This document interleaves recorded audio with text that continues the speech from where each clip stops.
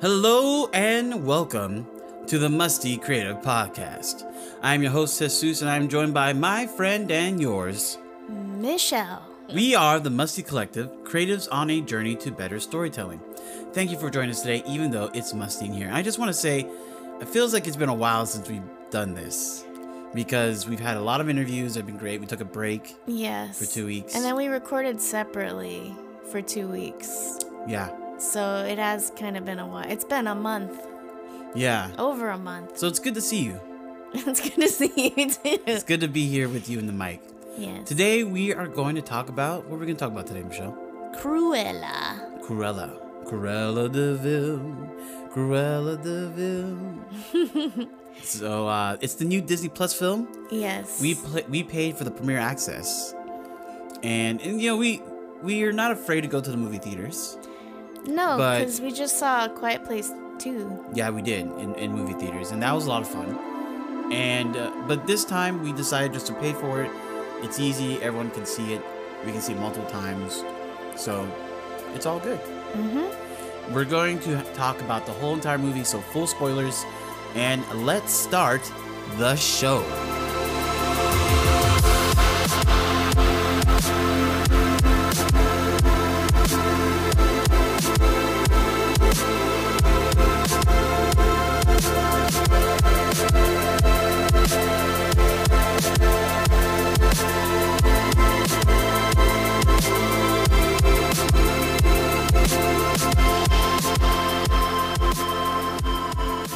Before we get into Cruella, we recently received some mail from one of our listeners regarding our past episode about Raya and the Last Dragon, episode 94. And again, we're so grateful for this, this feedback and the email. So thank you so much. And we're gonna, share with you a little bit of the email and respond here on the podcast. Yes. So this email was from Kevin. Thank you, Kevin. Thank you, Kevin. And so, I think this is the first email we've had about the podcast. Like about an episode saying, "Hey, I thought this was interesting." That is true. So, woo woo, we should put some ding ding ding ding ding ding ding here. But no, thank you so much. This is awesome. Yes. So, the first point that Kevin was making was that Raya's father sacrificing for his daughter was like Moana's grandmother. And yes, if you go back and listen to episode 94, we did talk about Moana a little bit in kind of like the ranking of the films. Yeah. So it kind of makes sense that Kevin brought this up. Mm-hmm. So he says, I read something that someone posted, realizing what Moana's grandma did. She held on to the heart of Te Fiti and was keeping her alive. She knew that when she would give it to Moana, she would die soon after, but did it anyways, knowing she was chosen by the ocean to return the heart. It makes sense to me, but I never realized that during the movie, and it really made me realize the sacrifice she made, and it wasn't just coincidence that she suddenly became ill. Yeah, so this goes into the idea of Raya's father and his sacrifice, and we'll talk a little bit more about that in a couple of points below from Kevin's email. But I thought this was a really good comparison. We confess on the podcast we have seen Moana, but it wasn't like one of our top films, so we didn't really rewatch it a lot. Yes. So there's like a lot of details we're missing. So this is great feedback from Kevin here. Mm-hmm. And then he also says maybe the Dragonstone thing was making their land plentiful and also keeping him alive or young, and that's why all the other tribes envied the Heart tribe. The Dragonstone is broken, the Druins show up, and maybe he won't be strong enough anymore. Yeah, so this is going to jump right into, why Raya didn't jump into Raya's father, Ba, didn't jump into the river, and also speaking to, like, the jealousy of the other lands of, like, Heart. They were jealous of Heart because they had the Dragonstone, but at the same time, was there, like, any properties that they were getting, any benefits? Mm-hmm. From the movie, it didn't seem so, but Kevin gave some good feedback here as well. Mm-hmm. And then speaking on why Raya's father did not jump into the river, which was a big problem for us. Yeah, a big sticking point for us, for sure. He said, it's possible he felt so guilty that he tried to reunite the tribes and felt he failed, so he gave up and knew his daughter would have to be the one to do it. Failure doesn't bode too well in that type of culture and time period. During World War II, Japanese commanders would go down with their ship if it was severely damaged and sometimes destroy the ship to keep the enemy from taking it. So Raya's father is going down with the ship, metaphorically. Yeah, metaphorically speaking. Yeah, I have no real comment there besides like it makes sense, kind of. Mm-hmm. I think for me, it was more about like the idea that maybe the Dragonstone gave him some strength and he wasn't strong enough, or kind of like what he was saying earlier about comparing it to Moana's grandmother, like knowing that Raya can do this and she needs this transformational period by herself instead of, being kind of coddled and dependent on her father. So he decided to trust in her. Mm-hmm. Or he was just trying to distract the Druin from her. And it would be more obvious if she was alone. Or if she was by herself, it would be less obvious that something or someone was there. But yeah. And then speaking on us wanting an apology from Namari. Yeah, that was a huge point for me. Yes. And then Kevin says, I feel like some of the emotions you talked about wanting to see just don't happen all that often with that culture or society. You don't see characters saying sorry or asking for forgiveness. Like in Mulan, the animated movie, no one really apologizes to Mulan for not believing in her and ends up saving China, but she apologizes to everyone else pretty much. Yeah, that's a part, I was like, that would make me mad as Mulan, low-key. Mm-hmm. Yeah. A lot of Asian culture, especially, I'm sure, in earlier, more ancient times, is set up different with things such as honor, pride, dedication, and working hard to be the best they can be and being successful. I hope that makes sense. Similarly, in China, getting on the subway, you just push to get on from what my parents told me when they went. It's not rude or anything to them, it's just normal. When I think of Raya being told she needs to trust people, but she doesn't want to, I get it. I witnessed firsthand with someone I used to talk to, and they had serious issues with their own family when they were younger and really made it hard to trust anyone, let alone family. Yeah, and I guess to speak on this, I still feel like it's not good enough. As far as like Namari's apology to Raya. But I do hear the idea that this was a different culture. But I guess since you're making it a lot, well, I don't know who the audience is for. It feels like a lot of Western society. And in Western society, there's a big deal about, forgiveness and apologies and things like that. So maybe I'm just being selfish on my end and just like, no, it has to be this way. And again, it doesn't ruin the movie for me, but it would have made the movie so much better, in my opinion. But again, I definitely hear what Kevin is saying, and I really appreciate this feedback because, again, it gives you that outside perspective. Mm-hmm.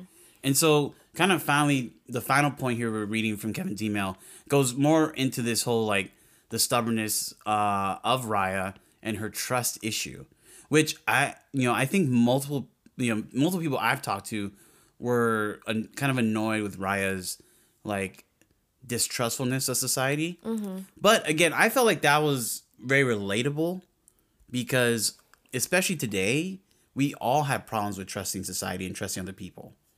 That's true. I mean, I don't think that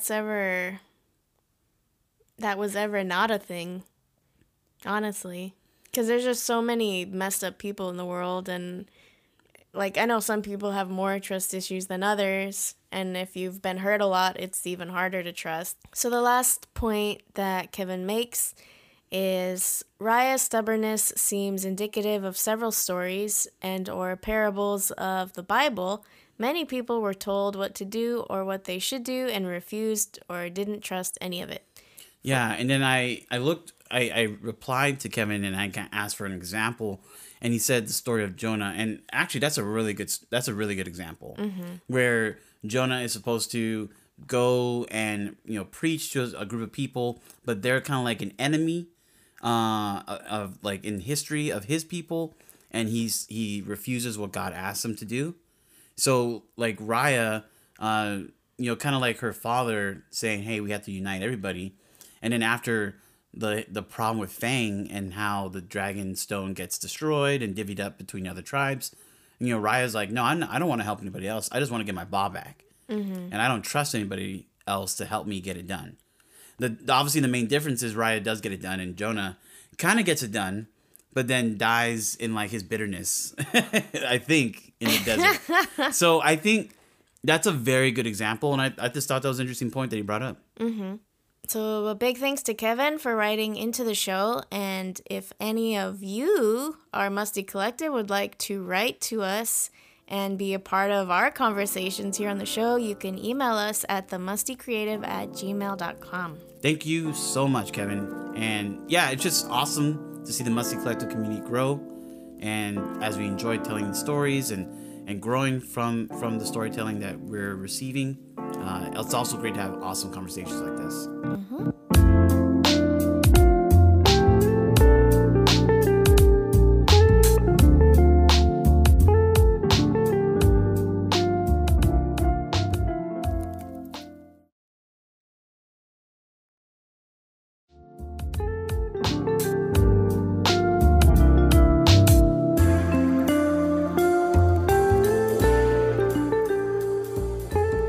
Now let's get into Cruella. You have to say it right though, like Cruella. No, I'm not gonna do that. Cruella. Yeah, that's all you. That's all you, Michelle. Okay. So yeah, we actually just watched it today. Yeah. So it's fresh in our brains. Fresh in the brain. And we have a lot of opinions. It was very fun to watch. It was very enjoyable. It's worth the $30. You can watch it multiple times. It's a movie you can watch multiple times. And I think Disney did a great job with this. Very entertaining. I will say the first 30 minutes, I thought, oh, this movie's going to fail. The first 30 minutes had me kind of shaky, but it really makes up for it in the second act. Yeah, I mean, I liked all the entire like beginning of it. I thought it was funny. And then it was kind of depressing at the same time. But the part that I think we both like looked at each other and were like, that was weird, was when Estella's mother died by way of Dalmatian. I don't know if that. Yeah, the Dalmatians knocked her off the terrace and she fell to her death in the ocean. Yeah. So Estella is Cruella's alter ego? Or is Cruella Estella's alter ego? All right, so to answer your question, Estella is Cruella, Cruella is Estella, and they kind of really, there's a major point of the story where you can feel empathetic for Estella, and in that way kind of feel empathetic for Cruella. So the movie starts out with Estella being taken by her mother to be raised. There's no father figure around, and her mother that's taking care of her is played by Emily Beecham, and her name is Catherine. And so as she's being raised in like the child scenes that they have in the movie, Estella has these like episodes where she's Cruella, where she's doing something that's kind of evil or bad or not good from a societal standpoint. And so her mother, Catherine, is always constantly reminding her, "Oh, come on, Estella, be Estella. Don't let Cruella out. And if Cruella comes back, what do we say? We say goodbye, Cruella," and things like that. So just to explain like what's going on here, like we're gonna go back and forth between Estella and Cruella, and the movie makes it takes a good part of the movie to explain and to show that as a plot point of the film, that there is a difference between the two people. It's like a dual personality within the same person. And Estella is the good version, kind of trying to imbue what Catherine, her mother, was like trying to show her and raise her. Cruella is like this psychotic bad girl. Yeah. Who loves fashion. Who loves fashion. Yes, that is true. That is true. Yeah, so when Estella's mother gets killed, when it first happened, we were like, this is kind of weird and too easy and cheesy. Yeah, I think it was a combination of, the monitor that we're looking at is just doesn't do night lighting, dark lighting very well. So I kind of want to rewatch it on a better screen. But it's also the combination that the CG Dalmatian dogs, so they make it very particular. Like, it was Dalmatians that killed Cruella's mother. Mm-hmm. So then at the first point, I'm thinking, oh, so is this the reason why Cruella wants to make a Dalmatian coat? Mm-hmm. And is it giving, like, a reason, an excuse of, like, well, it's okay because she's getting revenge on the Dalmatians for killing her mother. Mm-hmm. And at this point in the film, we're looking at each other like, oh, this is bad. This is kind of cheesy and cringy. Yeah. and also the way she got killed is just like they just jump on her and she just falls backwards into the ocean. Yeah. And I'm just like, what the? And we were really confused because I don't think dogs are that stupid where, like, if someone just ducks, they don't see that the person ducked and they keep running towards whatever they were running towards. Right, because to explain the scene, like, Cruella got herself into some mischief. And it's always interesting. It's like, oh, I wish I hadn't done that. It's like, well, why did you do that? Because then your mother would probably be alive today. Anyways, the dogs are chasing her, and she ducks or she falls down, and she thinks they're going to eat her face off or something like that. Mm-hmm. And then the dogs jump over her and then leap on top of her mother. Yeah. So, again, very interesting. Her mother is talking to a strange woman that we get to find out later is the Baroness, played by Emma Thompson.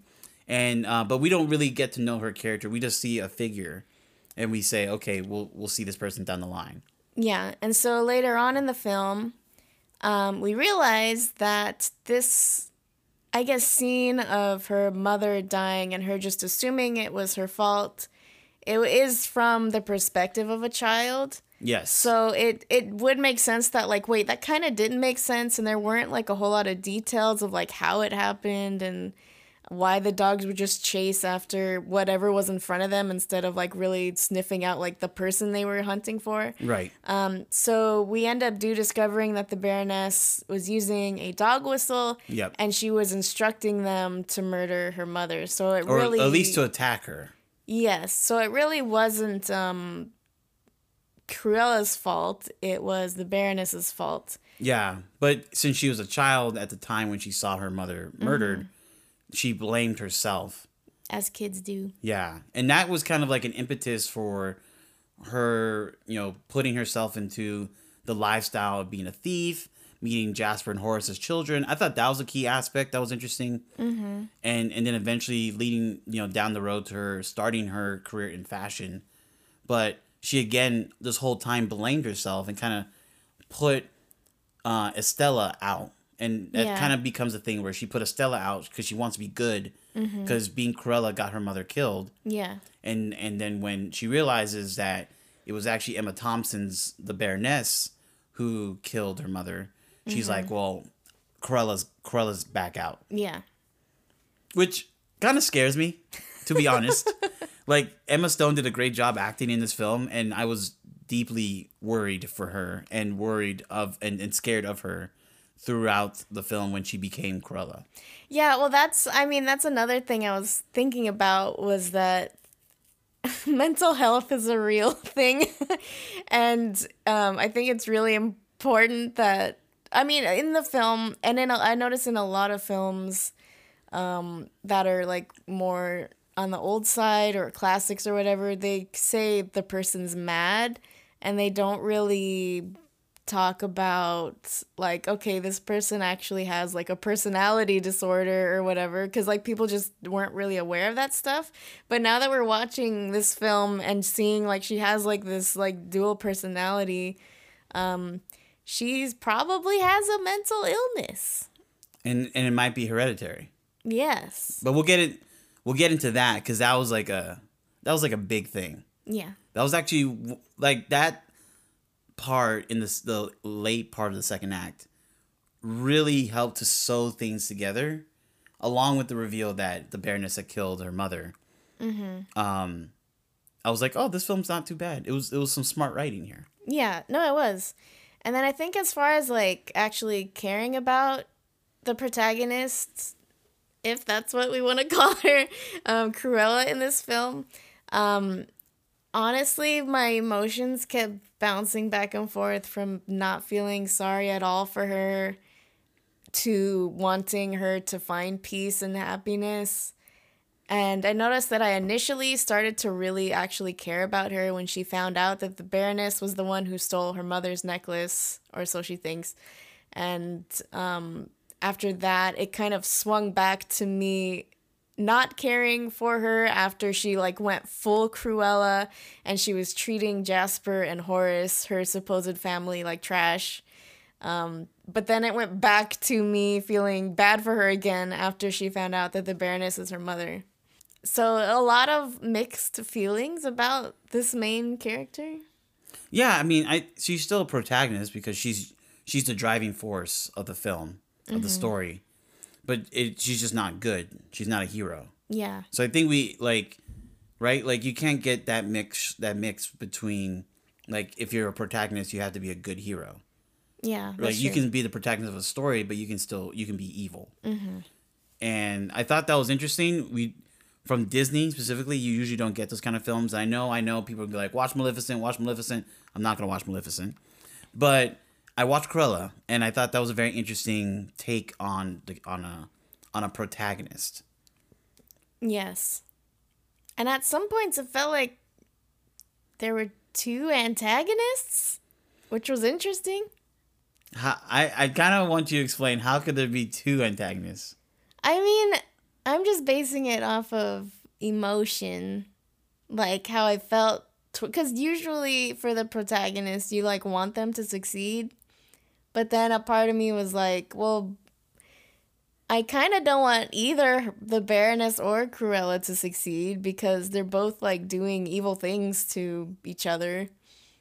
So I don't know. I kind of had that feeling for a little bit.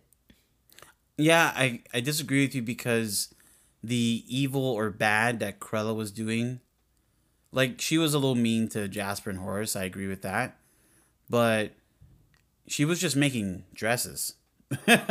She was just showing that the Baroness was a hack who was just stealing other people's work and slapping her brand name on it. I didn't like, she didn't kill a single dog.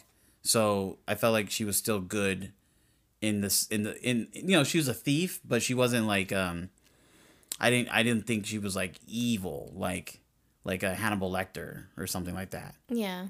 Did you think she was doing, like, she was evil? Like, No, she's definitely like not a good hero, but she... Just towards the very end where like Jasper was asking her, "You're not going to murder her, are you?" And then she's like, "Only if I have to."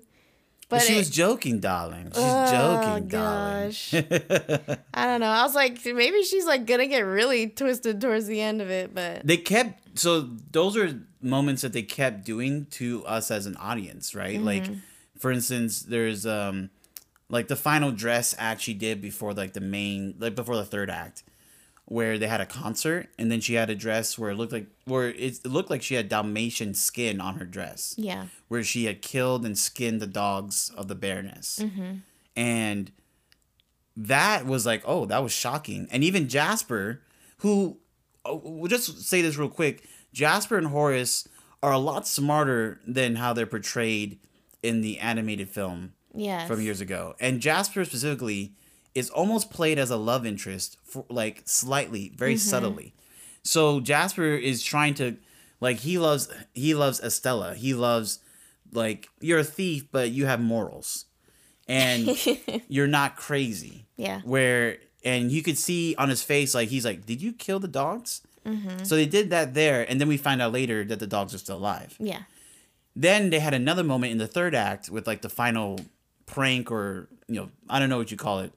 The final caper, as it were.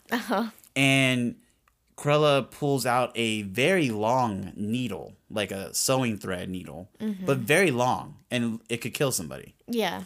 And she's, like, slowly creeping up to the Baroness, because the Baroness doesn't know she's coming for her. And you think, oh, this is going to be the moment where she gets her revenge and just straight out murders. Straight shanks the Baroness, and she bleeds out of her neck or something, like something out of Kill Bill. And Jasper, again, is like, for the audience, for us, like, like the good through line to be like, oh no, she's gonna do this. Yeah. And then she just pokes the Baroness on the elbow and then steals her dog whistle. And then later on, she used the dog whistle to get the Baroness out to the terrace. Yeah. So the film keeps trying to like push that boundary. And I don't know what happened in the writer's room with the executives and producers and all that stuff. But again, I'm not saying she's a hero. I don't think she's someone to look up to. But she was bad enough to take on the Baroness, who was a true villain, in my opinion. But she wasn't bad enough where it's like, I can't root for you at all. Yeah. She was crazy, though.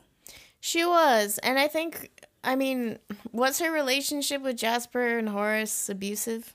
Yes, that's true. It was an abusive relationship for sure. Yeah, very controlling. She took advantage of the fact that she knew Jasper wasn't going to say no to her. And they even had that in the film. It was like, it's hard for me to say no to you, Cruella. And she's like, that's why I like you so much, or whatever. It's like, and he was like, thank you? I was like, dang, Jasper, leave, bro. And if anyone's out there in a relationship like that, leave the relationship. Yes. It's not healthy for you. Or at least get some distance, put some separation. That's not healthy for you. That's all I wanted to say. I felt really bad for Jasper. Also, they race bended Jasper and they race bended Anita and they race bended. I don't know if Roger is he still Caucasian, or I feel like he might be like a mixture of something else. I'm not sure. But I felt like that was okay. Like, those characters don't have to be white. They didn't take away from the story, in my opinion, and they were competent acting as far as I could tell. Yeah. What did you think about that? I thought it was fine. I was honestly just trying to remember who Anita was from the original 101 Dalmatians film. Yeah, we'll get to that. We'll get to that. But I thought it was really lovely. But yeah, as far as I still believe that Emma Stone and Cruella are like a true protagonist because they're pushing the plot forward. Okay. And then what did you think about them choosing to make her best friend a dog? Yeah, I think his name was Buster. Buster the dog? I don't remember. I know Wink. Wink was incredible. He was very useful. I feel like Cruella's dog was kind of useless because he just got into trouble mainly. I honestly don't remember the name of that dog. But he did some interesting thievery. But the dogs that they had on their team of Cruella, Jasper, and Horace, Wink, and I'm gonna call him Buster because I think that's what his name was. And the dogs were very helpful. Yeah. And their dogs are better than cats. It's just another movie that proves it. Oh my goodness. Dogs rule and cats drool. Oh no. That's an old reference right there. Yes, very old. Also, I mean, just speaking of characters, we loved John McCrea as Artie. Yeah, he was awesome. Very, very cool. Yeah. And I really, really enjoyed him. Every time he was on screen, I loved his relationship with Cruella.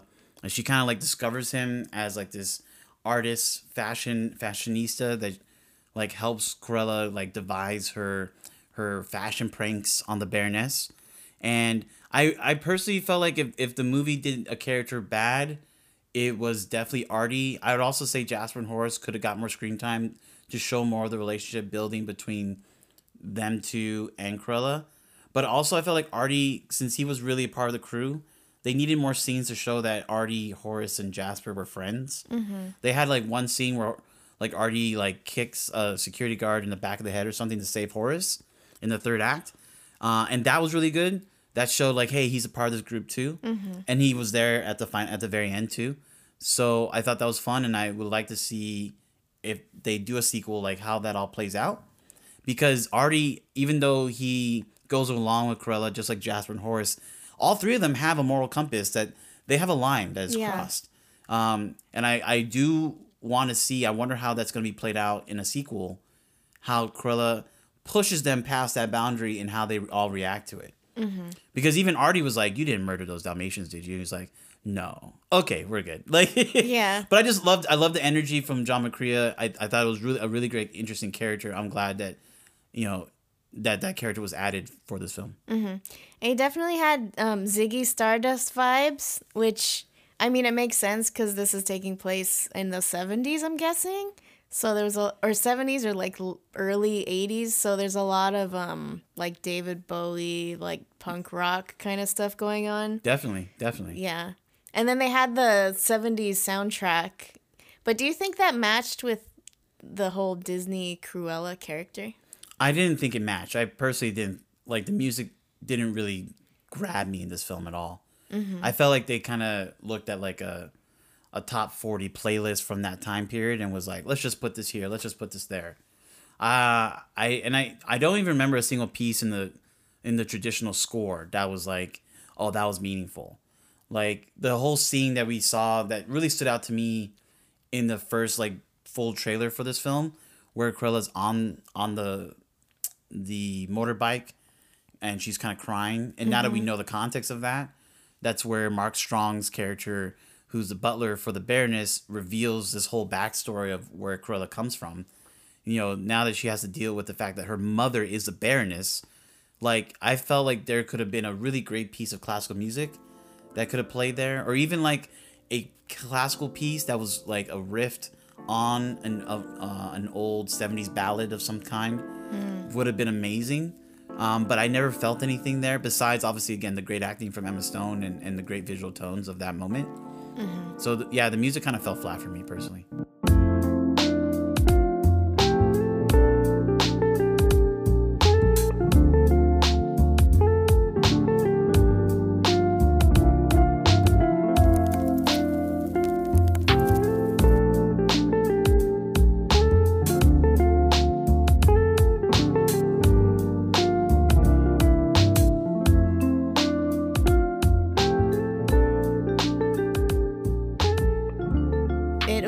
Dark and grungy feeling. There wasn't really any part of it that felt light and happy, except for maybe towards the end when they were receiving Pongo and Perdita. Is that the name of the dog? The female dog, I don't remember, but it's per something. Yeah. But that's actually a really good point. I enjoyed watching this film, but I didn't feel depressed about it personally. I could watch it and be okay, but it's not like a fun feeling film, and I wonder how that played with Disney family audiences. I mean, okay, Tim Burton did Nightmare Before Christmas, and that was a Disney film. But there was actual like jokes in there, like you would bust out laughing in that film. That's true. I mean, there's stuff in here we laughed at. I think it wasn't like super serious. Like but the mink horror stuff. Yeah, but there were like funny moments and stuff. But I think just visually it was really dark. But it makes sense with who the character is, and it's really matching, I think, Cruella's personality type. So it was fine with me. No, it's true. I mean, also, like, I'm not really into fashion. That's like another thing. Like, man, the world's so into fashion. Like, fashion rules the world. And again, there's probably people listening right now who are like, yes, that's true. Sorry, I am not that into the fashion industry, but more power to you. But I thought like the dresses and the dress designs and how they use them within the pranks, the capers, like they had like that moment where like this beautiful gold piece dress, or you thought it was gold, was actually a bunch of like moths. Yeah. And when they were released, like that was an amazing moment. This film was like super smart, but also the visual tones to match the intelligent writing of the film was great. Yeah. And I love the hair. I love the hair, this new hair, Cruella hair. Because to me, the Glenn Close hair was just so wild looking. And it was like it had its own personality. But I loved how Emma Stone's version of the Cruella hair was. It just looked very beautiful. Like, I would, if I could rock it, I would. Yeah. It kept making me think of Sia, honestly. Because she has that half black, half white hair. Yeah, but she probably got that from Cruella. Yeah. But yeah, I actually really liked the fashion aspect of the film. Because a part of me, like a small part of me, wanted to like design clothes. Oh, Michelle, darling, you want to design clothes? Because I used to actually, I mean, I'm not bragging because they weren't that great, but like when I was little, I used to actually draw out like dresses and stuff like she was doing in the thing. I would like try to create my own styles and stuff. So I was like thinking that was really cool watching all that stuff. Yeah. No, you know what? And I did understand how she climbed the ladder besides the thievery and different bad forces that were used to get her into a position. But I did understand like her being a quote unquote fashion genius and why the Baroness thought she was talented. Yeah, like her trajectory of how she went from scrubbing toilets to Cruella doing her thing make complete sense. Yeah, it was very logical. It wasn't like, oh, now you got this job and now you got this job, and then it's like climbing the ladder naturally. But it was really good. Yeah, I really, really enjoyed that. And also I liked that the story wasn't like it was very refreshing in the sense of it wasn't a story about the chosen one, and it wasn't like your typical Joseph Campbell kind of storyline, the hero of 1,000 faces. Obviously, it followed an Act 1, Act 2, Act 3 structure, but it was refreshing. It was more of like a contest of who can outsmart who between the protagonist and the antagonist, but it was also just like a coming of age story, but again, not in the traditional form that we're so used to. Mm-hmm. And I really liked the fact that it was literally like Cruella's mother that she was competing against. Yeah, and that made so much sense too. Like once that was revealed, it really helped the emotional drive of the film and the competition, and then it even like raised the stakes even more at that point. Yeah, and again, it when that official 30 that first 30 minutes that were kind of confusing, kind of ill for me, like everything made sense. I was like, okay, I'm totally on board now for the finale of this. Mm-hmm. One of the parts that I really liked, which they came back around to, I don't think they made it. Well, I mean, it was kind of obvious, but maybe if you weren't thinking about it, you wouldn't catch it. But when the Baroness and Estella were talking at the table, and she was saying that she only toasts to herself. Yeah, this is after Estella came up with that gold dress. Yeah, the main attraction of her spring line or whatever it was. Right. But she was like saying, oh, I thought you would toast to me because I created the dress for you. And then she's like, I only toast to myself. And then at the end of the movie... I hated the Baroness. Yeah. Oh my gosh. That was really annoying. Like everything about her. I didn't want her to die, but it was just more like she was so rude to people. Mm-hmm. Why do people who are rich and who are powerful, why are they so rude to the people who are like their servants, their maids, the people that take care of them? Why is that okay? I don't know. It's not okay, but that was complete trash. Like when Cruella was saying like, "Hey boys, help me out here." Like I'm sure she's a terrible boss. I kind of wanted a few of them to turn on the Baroness. That would have been a really sick scene. Mm-hmm. Or maybe in the third act. I thought that's what would have happened in the third act. Yeah. They would have all come for her, and she would have been, "Boys, are you sure you want to actually be with this woman?" That would have been a really cool play. The third act was still really great, but I was just thinking about that. That's what I wanted to tell you, and I was gonna. Oh, this might spoil something for you. Yeah, I think that would have been too easy though. But what I was saying was that like when she actually had to toast to Cruella at the end, that was like really. That was kind of the poetic justice she was talking about. Yeah, I think like how it came back around to her. And then the whole like.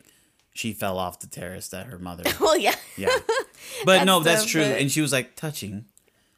Yeah. That was really good. I really like that. Mm-hmm. She made the Baroness compliment somebody else.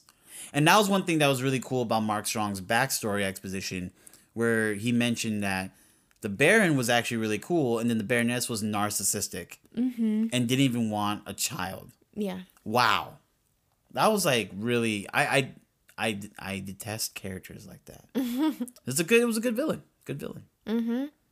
Well, it wasn't that. I mean, Not that she just didn't want to have kids, but she wanted to murder the child after it was born. Like, that was just crazy. Yep. Yeah, so So, Michelle, did you feel the dual personalities of Estella versus Cruella were necessary? Yes. I don't know how it would have gone if it wasn't like that, but I think just to make it more obvious, because she had to sort of cover up her identity anyway so that she could protect herself. True, that's true. But then her relationship with Jasper and Horace probably would have been a lot different if she was Cruella all the way through. And I even don't like think they would have with, stayed with her. yeah, and even like Anita Darling. Yeah, I don't think any of those people would have really stuck around because she's like horrible to be with when she's Cruella. But I think like towards the end she finally learned how to sort of blend the two. Like she learned how to say I'm sorry and stuff as Cruella. That was nice. That was really nice. Which again, how does she become the crazy lady that we see in the animated 101 Dalmatians? Yeah, I don't know. Something bad must have happened to her. Maybe like a bad relationship, or I don't know. she started to become really poor, and maybe that's why she started to become desperate. She started losing her money. I don't know. I don't know how they're gonna do it. I don't know. Anyway, sorry. Continue. My apologies. No, I mean I think having the two, like, it kind of shows, because I feel like one of the underlying messages of this film is to show, like, be who you truly are, not what the world wants you to be. Oh, yes, yes, yes. And so Estella was who the world wanted her to be. Right. But Cruella is who she actually was. And so if they didn't have that contrast between the two, I don't think that message would have gotten across. I think that's an interesting message when it's with Cruella, because then Estella was still a genius. She was just very nice, or at least she was a lot nicer. Mm-hmm. Whereas Cruella was a genius, but then she was mean. So I don't know if I like that message with the movie Cruella, because I think you can be smart and change the world and still be kind. Yeah, just like Ted Lasso. Watch Ted Lasso on Apple TV Plus, people. Oh my gosh. So what did you think of the connections they made during the end credit scene? Yeah, so it was a lovely film when it ended, so I thought we weren't going to get anything extra. And then when we got the end credit scene that showed Cruella giving, a puppy Dalmatian boy and a puppy Dalmatian girl to Anita Darling and Roger at the end, setting up immediately if like we started watching the animated 101 Dalmatians film like right after, and it was like immediately like right into it. Mm-hmm. Like that was beautiful. That was a smooth transition. That was really, really well done. Like that's like that's why I like just clapped my hands really loud, because I was like, that's how you do it. And I thought that was amazing, because that was a very deep connection into the lore, and it really made me feel like the writers, directors, obviously like Emma Stone, Glenn Close was executive producer on this film, really knew what they were doing, and the whole Disney machine was working. Mm-hmm. And I thought that was amazing. Yes. I've actually heard, I mean, I don't know how it would work, but I heard that they were thinking about doing a sequel to this film. Yeah, well, I think you do a sequel that leads into the 101 Dalmatians. Yeah, that's true. But now you have a real foundation for Cruella. Mm-hmm. And I don't really need to know more about Roger and Anita. I know what's going to happen. Yeah. I would like to really understand what happens to Cruella, where she's willing to be mean but not kill, and then she turns into exactly, into a killer, into at least a premeditated killer. She starts getting to like furs and things like that. Like, what happened? Yeah, that is true. And I think it's interesting too, because that would lead us into thinking that, for me, that Cruella is becoming the thing she hates. Like the thing that she detests about the Baroness, she starts to become. Yeah, that's kind of sad. Yeah. I mean, and it's one of those things too of like how kids fight against becoming like their parents, but in the end, it's inevitable. Very true. So, Michelle, does this film cultivate love in the hearts of humankind? And we ask this question because it's important to us that stories cultivate love and bridge the gaps between us and unite us. So, did this film do that for you? My first reaction, my knee-jerk reaction was no. No, it didn't. No.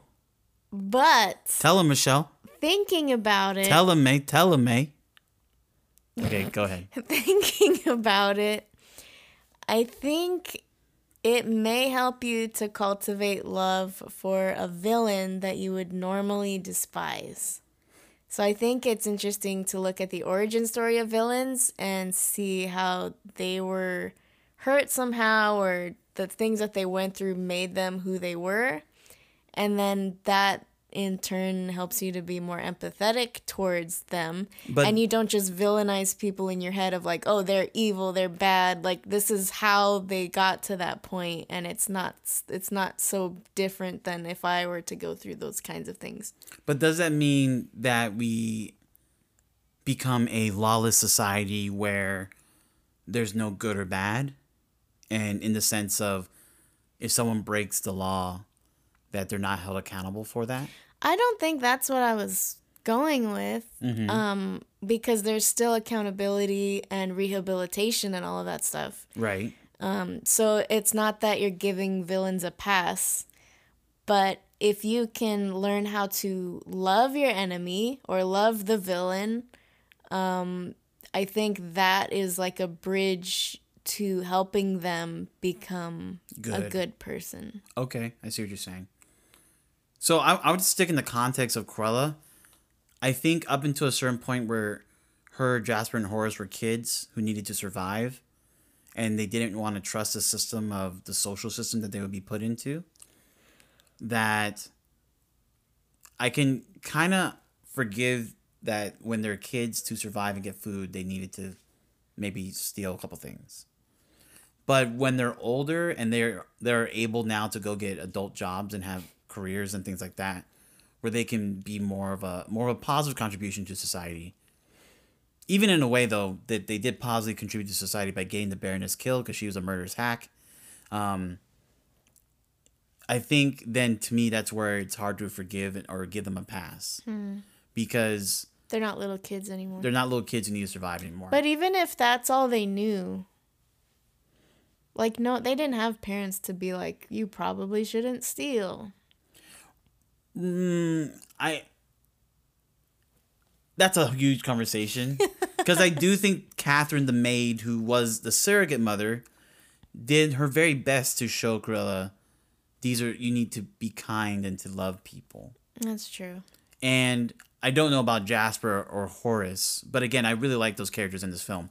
Again, I'm not here to pass judgment, but just sticking within the confines of this story, when Estella did get a job, and they did use some thieving and trickery to get her promoted, or at least to get the job in the first place. But then, by her own talent, she was able to get a better job with the Baroness. The Baroness said that she has the talent to have her own label. Mm-hmm. Right now, what's the difference is she doesn't have the capital, really. The Baroness made this whole play of like, "Are you a killer?" And it's like, no, just give her some capital, and she'll show you how talented she is and probably take a lot of your business. Yeah. But she didn't have the capital. So how does someone succeed then when they don't have the capital, even though they have the talent? Right? But again, my main point is that when they were adults, they did have skills that they could have been construction workers. They could have like opened up a small shop or something like Artie and been, reputable people in society. Maybe not super big, like millionaires or billionaires, but they could have survived. They could have done well for themselves in a reputable way, in a legal way. That is true. That would be my only point. But again, we wouldn't have this story to I guess to enjoy. My thing is the whole film, I didn't care about Cruella. I did not feel bad for her for anything. Like, I felt bad like that her mom hated her.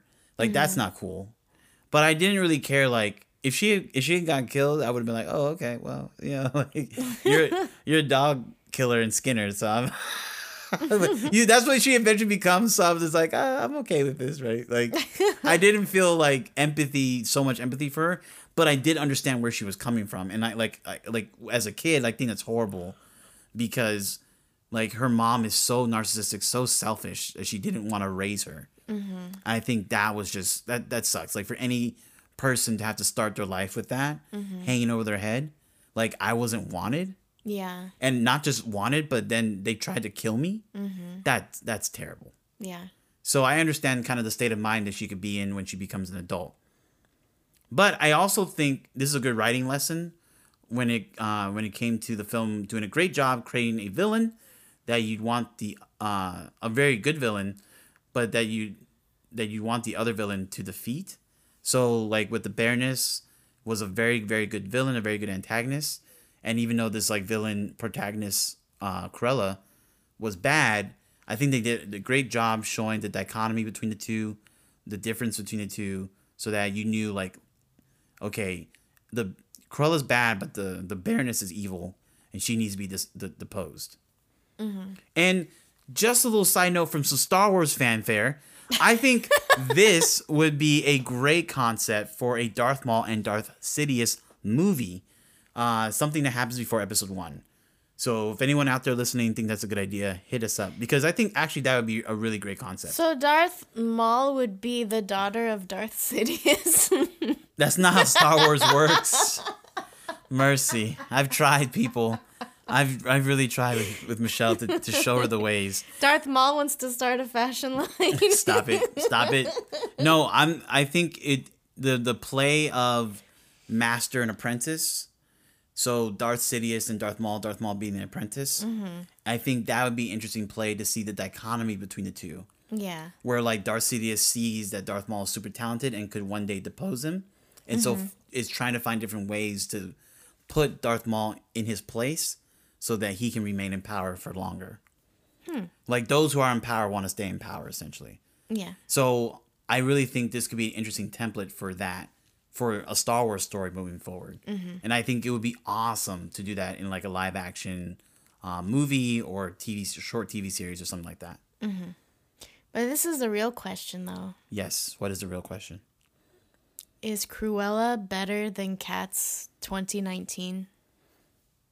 The answer for that. You'll have to find out in our bonus episode on our Patreon page. Thank you so much for listening to the Musty Creative Podcast. I'm just playing. So yeah, it's way better than Cats 2019. Way better. But that's our meter. So we don't give like actual ratings or reviews. But is it better than Cats 2019? Yes. And it is better than Cats 2019. Better. Not much is better than Cats 2019, right? Cats 2019 is one of those just amazing pieces of art. It was a strange time, pre-COVID, but we knew COVID was coming. Before the days of COVID, yeah. Before the dark times. Yes. Before the Empire. Did Cats cause COVID? No, let's not put all that on James Corden. No, but yeah, no, seriously, this is better than Cats 2019. Go watch it. It's actually really good. Yes, very entertaining. Very entertaining. Very funny. If you love fashion, it's a great film about fashion. If you love dogs, it's a great film about dogs. Yeah. Yeah, no dogs were harmed in this film. I was very surprised. Yes. Very, very good. Yeah, very good. On next week's episode, we are going to discuss the newest Pixar release film called Luca. We're very excited for this film. We previewed this film a couple times already on the podcast. It has like an interesting like fish, sea town story going on. It's also a different art style from Pixar. It's not traditional 3D animation. So we're very excited to see how this plays out with everyone's opinions and feelings about it. But it looks like it could be another Pixar hit, and we will be talking about it on the show next week. And if you want to watch it, it will be on Disney Plus. It will start streaming on June 18th, and you don't have to pay a $30 fee to watch it. So as long as you're a Disney Plus subscriber, go ahead and watch it, and then be here for next week's episode, and we'll be discussing it in full length. Cool. And Cool. And if you want to be featured as a guest on our show, email us at themustycreative@gmail.com and tell us your story. And a big thanks to our monthly supporters for helping us make this episode of the Musty Creative Podcast possible. If you would like to become a financial supporter of the show or a producer of the show, visit our Patreon page at patreon.com/mustycreative and help make this show the best. You're the best around. All right, and that's all we have time for. Remember to leave us a review on Apple Podcasts and find us on Twitter, Instagram, and Facebook. And now it's time to shower up.